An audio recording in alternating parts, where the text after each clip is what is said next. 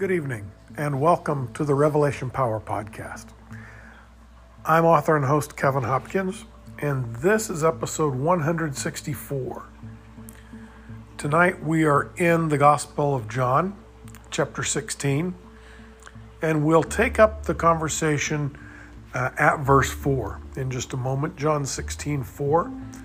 I do need to let you know, or at least want to let you know, that the internet rating organization called FeedSpot has once again recognized this podcast as one of the top 25 revelation-oriented podcasts in the world. We're at number 9 on that list right now. So I'm grateful. You know, we don't do this for ratings or any of that. If someone enjoys what we do, I'm just grateful for that, grateful to be useful to somebody. And when a ratings organization contacts us and says, hey, we've put you on our top 25 list once again, your performance in the last 6 months has been stronger than your performance in the previous 6 months. And so congratulations, once again, you're on our list. I'm pretty excited about that.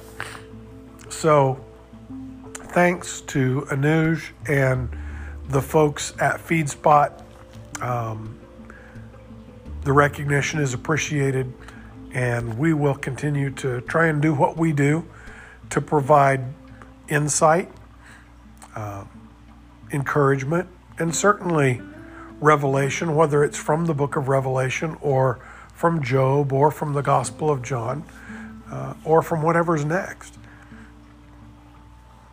Our purpose is to give you the revealing of the purpose behind God's Word for each day in your life. And if we're remotely successful at doing that, it's worth it. John chapter 16, verse 4. I have told you all these things, so that when their time comes, you will remember that I warned you about them. I did not tell you these things from the beginning because I was with you. But now I am going to him who sent me. None of you asks me, where are you going?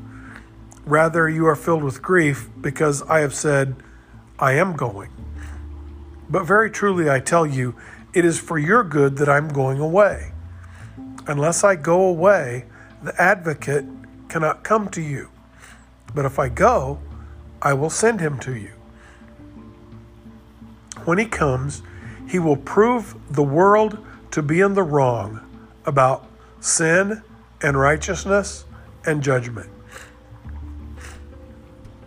About sin, because people do not believe in me.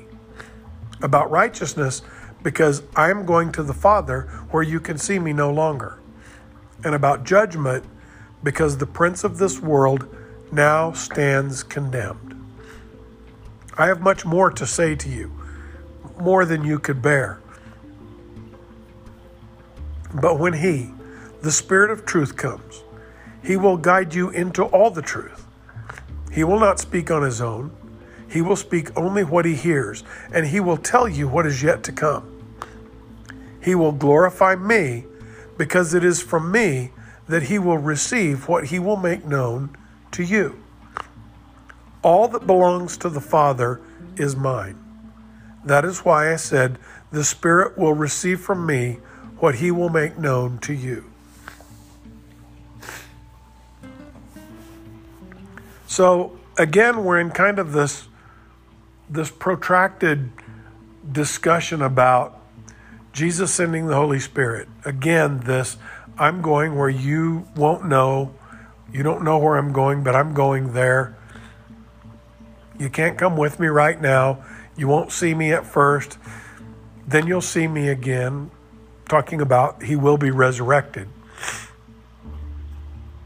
Then I'm going to send you the Spirit, and the Spirit is truth, and the Spirit will guide you into all truth. And he will only say what I tell him to say, because I've only said what the Father has told me to say. It's this discussion, this assurance about the coming of the Holy Spirit and the authority which will continue to be seen at work in the lives of the disciples. I didn't have to tell you all these things while I was still with you. But now that I'm going, I have to tell you these things so that you're ready when they come. And the one who will help you make sense of it all, that's the Holy Spirit. Now, the Holy Spirit is going to lead you into truth.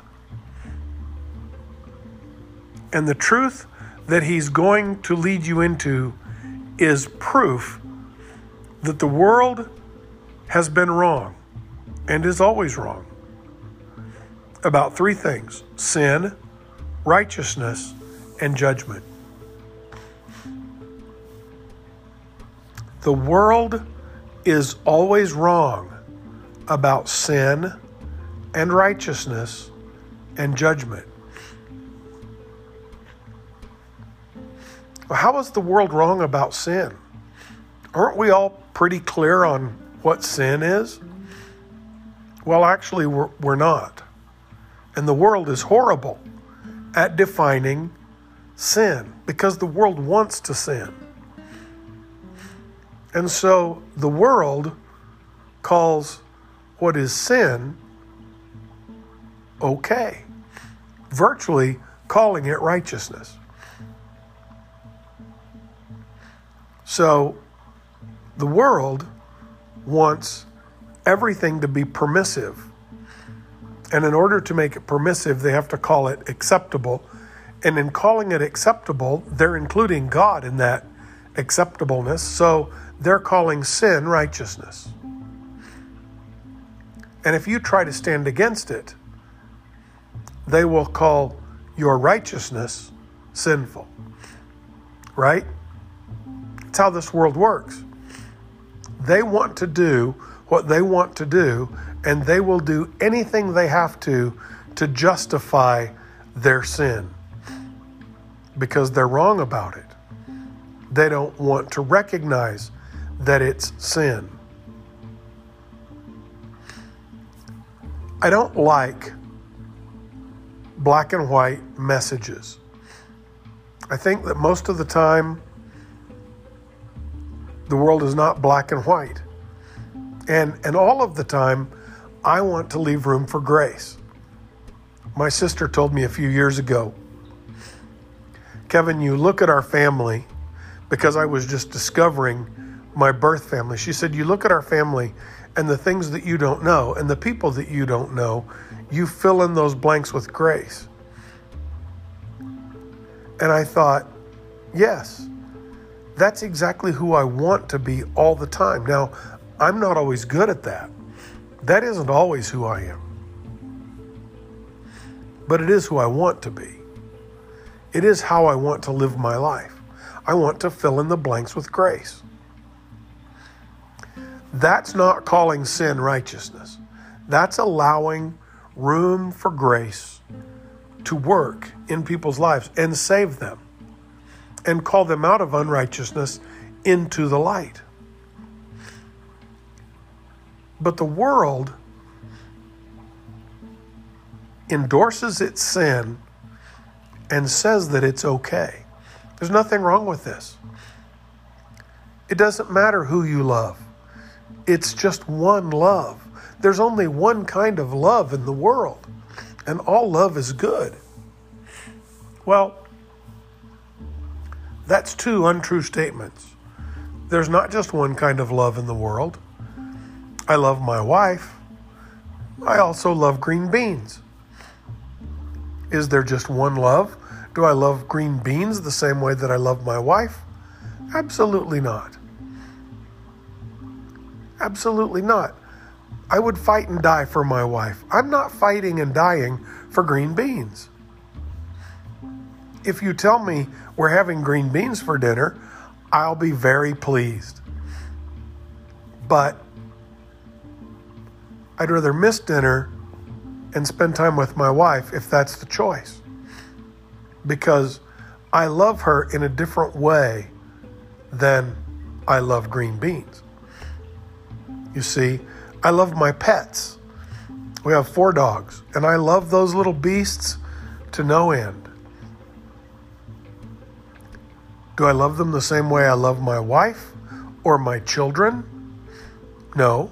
Do I love my children the same way I love my wife or her the same way I love my children? No. I would fight and die for both of them, but my love is different for each of them in nature. There's not just one love in this world. That's a lie. Do I love my brothers? Yes. Do I love my sisters? Yes. Do I love them the same? No. Do I love them with the same love that I love my wife? No. With the same love with which I love my dogs? Well, no. And none of them in the way that I love green beans. I'm not going to have my brothers and sisters for lunch, but I'll have green beans anytime. You see, the world wants you to think it's all the same. There's just one love, but there's not one love. Even in the biblical language, there are 4 kinds of love. Eros, which is that attracting love, that love that you're walking down the hallway in high school and you see a member of the opposite sex and something inside you goes, oh, wait, that's different. Look at him, look at her. I never realized she was so cute. I wonder if she'll talk to me. Eros, it draws us together for the very first time over things that are truly very surface. It doesn't know any details. It doesn't have any understanding. It has no depth. That's why it can easily be misdirected into eroticism, into pornography, into visual attraction without any depth, without any substance. If it leads us in the wrong direction, it's still eros. It's still a kind of love. It may be, in fact, the way I love green beans. But that's not its intended purpose. You can use eros, one of the Greek words for love that appears in the Bible. You can use that love improperly and be dragged away by it. Philadelphia. Philos. The name Philadelphia means the city of brotherly love. The Delphos, the city of Philos, of brotherly love. Philos in the Bible is that love between best friends. Our arms are across each other's shoulders. We are marching in step. We are facing this world together. We are buds for life. We are BFFs. That's us. Philos. When Peter is restored by Jesus, Jesus asks him how he loves him. And Peter says, Lord, you know, I love you like a brother. And this is the word that he uses. I philos you. And we'll talk about that little scene in a lot more detail, but it's that word for love that says we're in this together through thick and thin. The next word is storge, S-T-O-R-G-E, storge. Now, storge love is really interesting because it's the kind of love that you have for a person who can't return that love. Storge is that kind of love that a parent has as they wait by the bedside of a child who's in a coma or has lost consciousness and cannot return love at the moment. Storge hangs on. Storge doesn't quit. Storge will make up the difference when the other party can't give. It's a little bit more resilient than eros or philos. Storge has some depth and some real anchors to it. And then there's agape, agapos. Agape love is love that says, I will love you even if your response, and you can respond, I'll love you even if your response is absolutely inappropriate. Even if you would kill me, I will still love you. You can see why we call it God love. It's the way God loved us in Christ. When we look at love, real love, and the forms that it can take, and we realize that when the world says, one love, baby, the world is lying to you. We understand that the world does not properly define sin ever. It can't. If it did, it would condemn itself. And so it has to pervert the definition of sin, and then it also, by necessity, then has to pervert the definition of righteousness. What does the world consider to be right? Jesus says there's a way that seems right to a man, the end of which is death. Wide is the road, and many who walk therein, that leads to destruction. Narrow the path, and few who find it, that leads to eternal life. Because the world improperly defines sin, and then, by necessity, righteousness. So what does the world consider to be right? Well, treating each other kindly, being polite, having manners,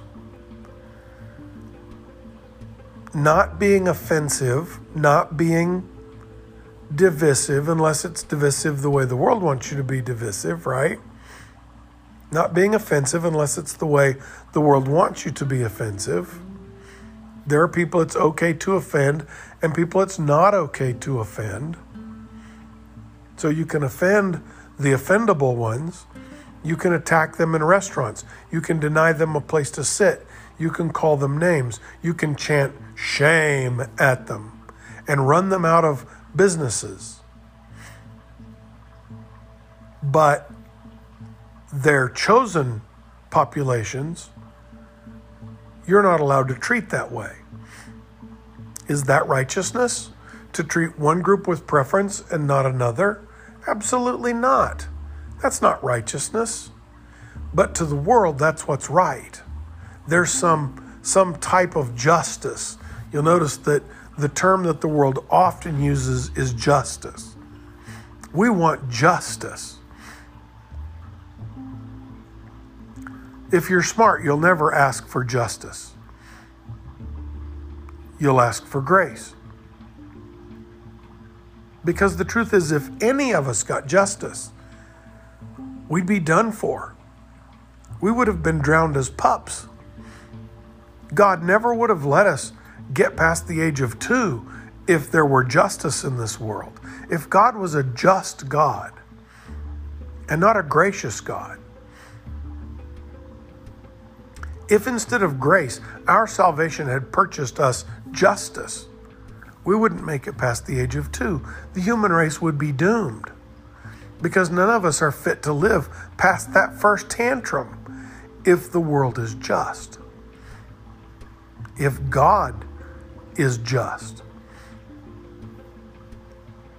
So you see, the world without Christ, without grace, the world dare not talk about sin and or righteousness, either of them, in proper terms, because they're condemned either way. If we properly define sin, we're guilty. If we properly define righteousness, we have none. Filthy rags, you see. And if the world properly condemns either one of those, if the world properly defines either one of those, they're condemned. The world is wrong about sin, it's wrong about righteousness, and it's wrong about judgment.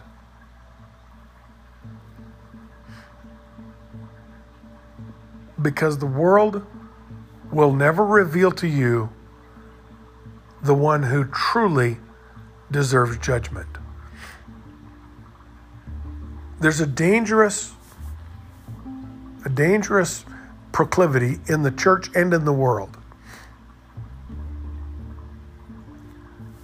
When Christians stand up for what's righteous, truly biblical, the world says, you're a Christian, you're not supposed to judge. And there's truth to that, and there's falsehood to that. As Christians, it's really easy for us to say, wait, the Bible says, judge not, lest ye be judged. You can't judge. Man's never fit to judge because he only sees the outside and he can't see the heart. Only God can judge. And again, there's a big measure of truth to that, and there's a measure of falsehood to that. Here's what I mean. You and I are called to judge what is truth for ourselves. What is revelatory to us personally. We are called to judge what we adopt as truth into our lives. And that means every message that comes to me has to be judged. Not the people, maybe not even the circumstances, not the setting, not the organization, but the message that tries to get into my mind and heart has to be judged. The words have to be judged. I have to discern whether it is truth or lie. And if it's lie, I must not accept it. I have to judge it as worthlessness, because that's what it is. When it has to do with me, I have to be so discerning, because a message may come to me that says, you need to be more careful about the way you organize your life, about the things that you prioritize. I may not like that message. That doesn't mean it's not truth. It doesn't mean it's not meant for me. And so my discernment has to be unashamedly, unfiltered, honest. In Alcoholics Anonymous, they say one of the steps is we took a fearless and searching moral inventory. Our discernment has to be fearless and searching. We have to be able to admit when a truth comes for entrance into our spirit. If it's true, even if it's hard on us, we have to admit that's truth that has to come in. If it's not truth, if it's condemnational, if it's ridiculing or ridiculous, if it's negative to the extent that it would harm our person, if it's not God's word, if it's not a word that would ever come from God, then it has to be stopped, locked out, and discounted, discarded. I have to judge what I take into my life as revelation and truth, because no one else can determine that for me. God gives me that responsibility and holds me accountable to it. That which I adopt as truth becomes my theology. The words that I believe about God are formed as I let truth shape my life. And my words about God, my ideas about God, are either built on truth or they're built on something else. And if they're built on anything but truth, they will not hold up when the pressure's on. You see? The world is wrong about sin and righteousness and judgment. The world judges by an entirely different criteria than Christians should or do use. The world's judgment will never be your judgment or my judgment. And vice versa, my judgment will never suit the world.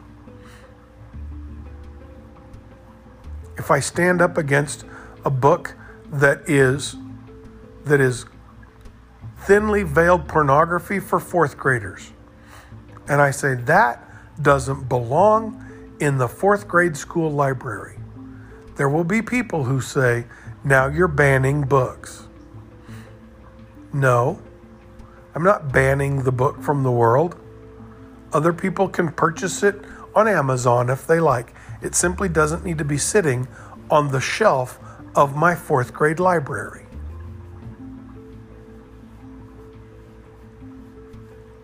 Anytime I stand up against that kind of misjudgment and unrighteousness, I am going to get judged by the world who says, you can't judge, but we'll judge you. See, it doesn't have to be consistent. As soon as you stand up for what's truly righteous, the world will bring its poor definitions of sin and righteousness and judgment and use them against you. And they will not allow you to tell them how to define sin, righteousness, or judgment. You will have to accept their judgment in their court by their people on their terms under their law. And whatever you're trying to stand up for, this Jesus stuff, is inconsequential to them. That difference is going to get greater and greater as the world ages.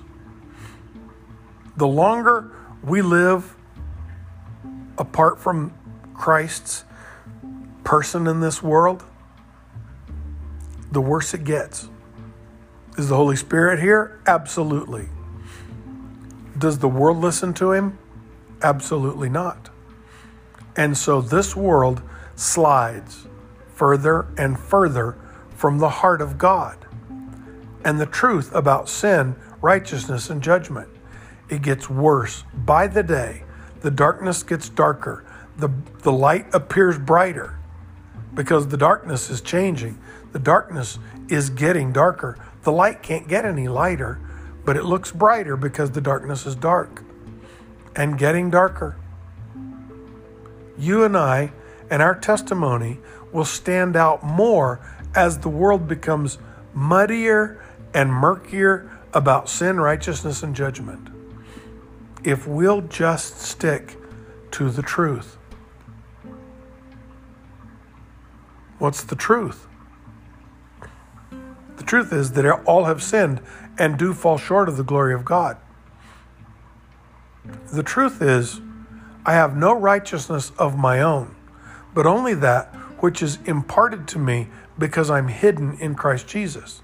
Because God made him who knew no sin to be absolute sin in our place, so that in him we might become the absolute righteousness of God. But only in him. It's not my righteousness. It's what he's given me. Anytime I think I've accomplished something or I've done something or I mean something in the kingdom, I'm wrong. Christ is everything. Christ is all there is in the kingdom. And anyone who wants to enter into the kingdom can come only in him. If your life is hidden in Christ, You're going to walk right into the kingdom in Christ. If you're out there trying to make it on your own, even if you're out there calling yourself a Christian and trying to do it on your own power, you're in trouble. That's not how you get into the kingdom. The world is always going to misdefine sin, righteousness, and judgment. And as the world impedes, as the world impinges on the church, as the world's thinking becomes the church's thinking, you're going to see the church also wrong on sin and righteousness and judgment. What's the standard? The standard is God's word, the Bible. And anyone who doesn't stand with God's word on those three issues is wrong. Myself included. And friend, there have been plenty of times that I've wanted to justify my own sin, and I was wrong. There have been plenty of times that I wanted to redefine my own righteousness, and I was wrong. There have been plenty of times I wanted to define how my judgment would go, and I was wrong. Until I realized that when I come to Christ, confessing my sin, the one who confesses gets a verdict right away. The one who confesses invites judgment to be had at that moment. I am guilty. You may now judge me. And I deserve the worst punishment you can hand out. But I confess I'm guilty. That's what confessing our sins is. The good news is we have a judge and an advocate. We have an advocate, Christ, who sits at our side in the courtroom, and a judge who's the father of the advocate. And the advocate says, Father, this one deserves the worst punishment you can hand him, bar none. But I've already paid his price. I died in his place. He deserves death, but I already died for him. And the Father looks on him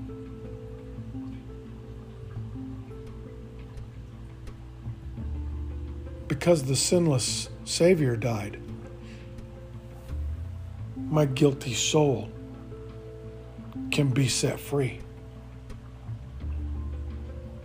Because God the righteous was satisfied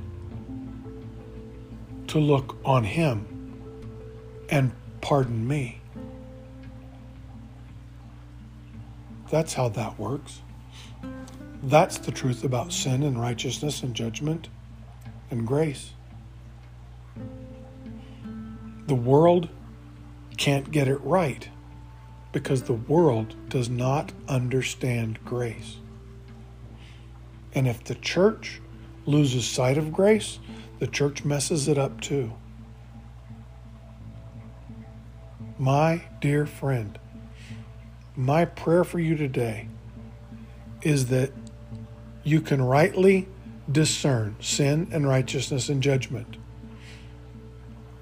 because you are a child of God's grace.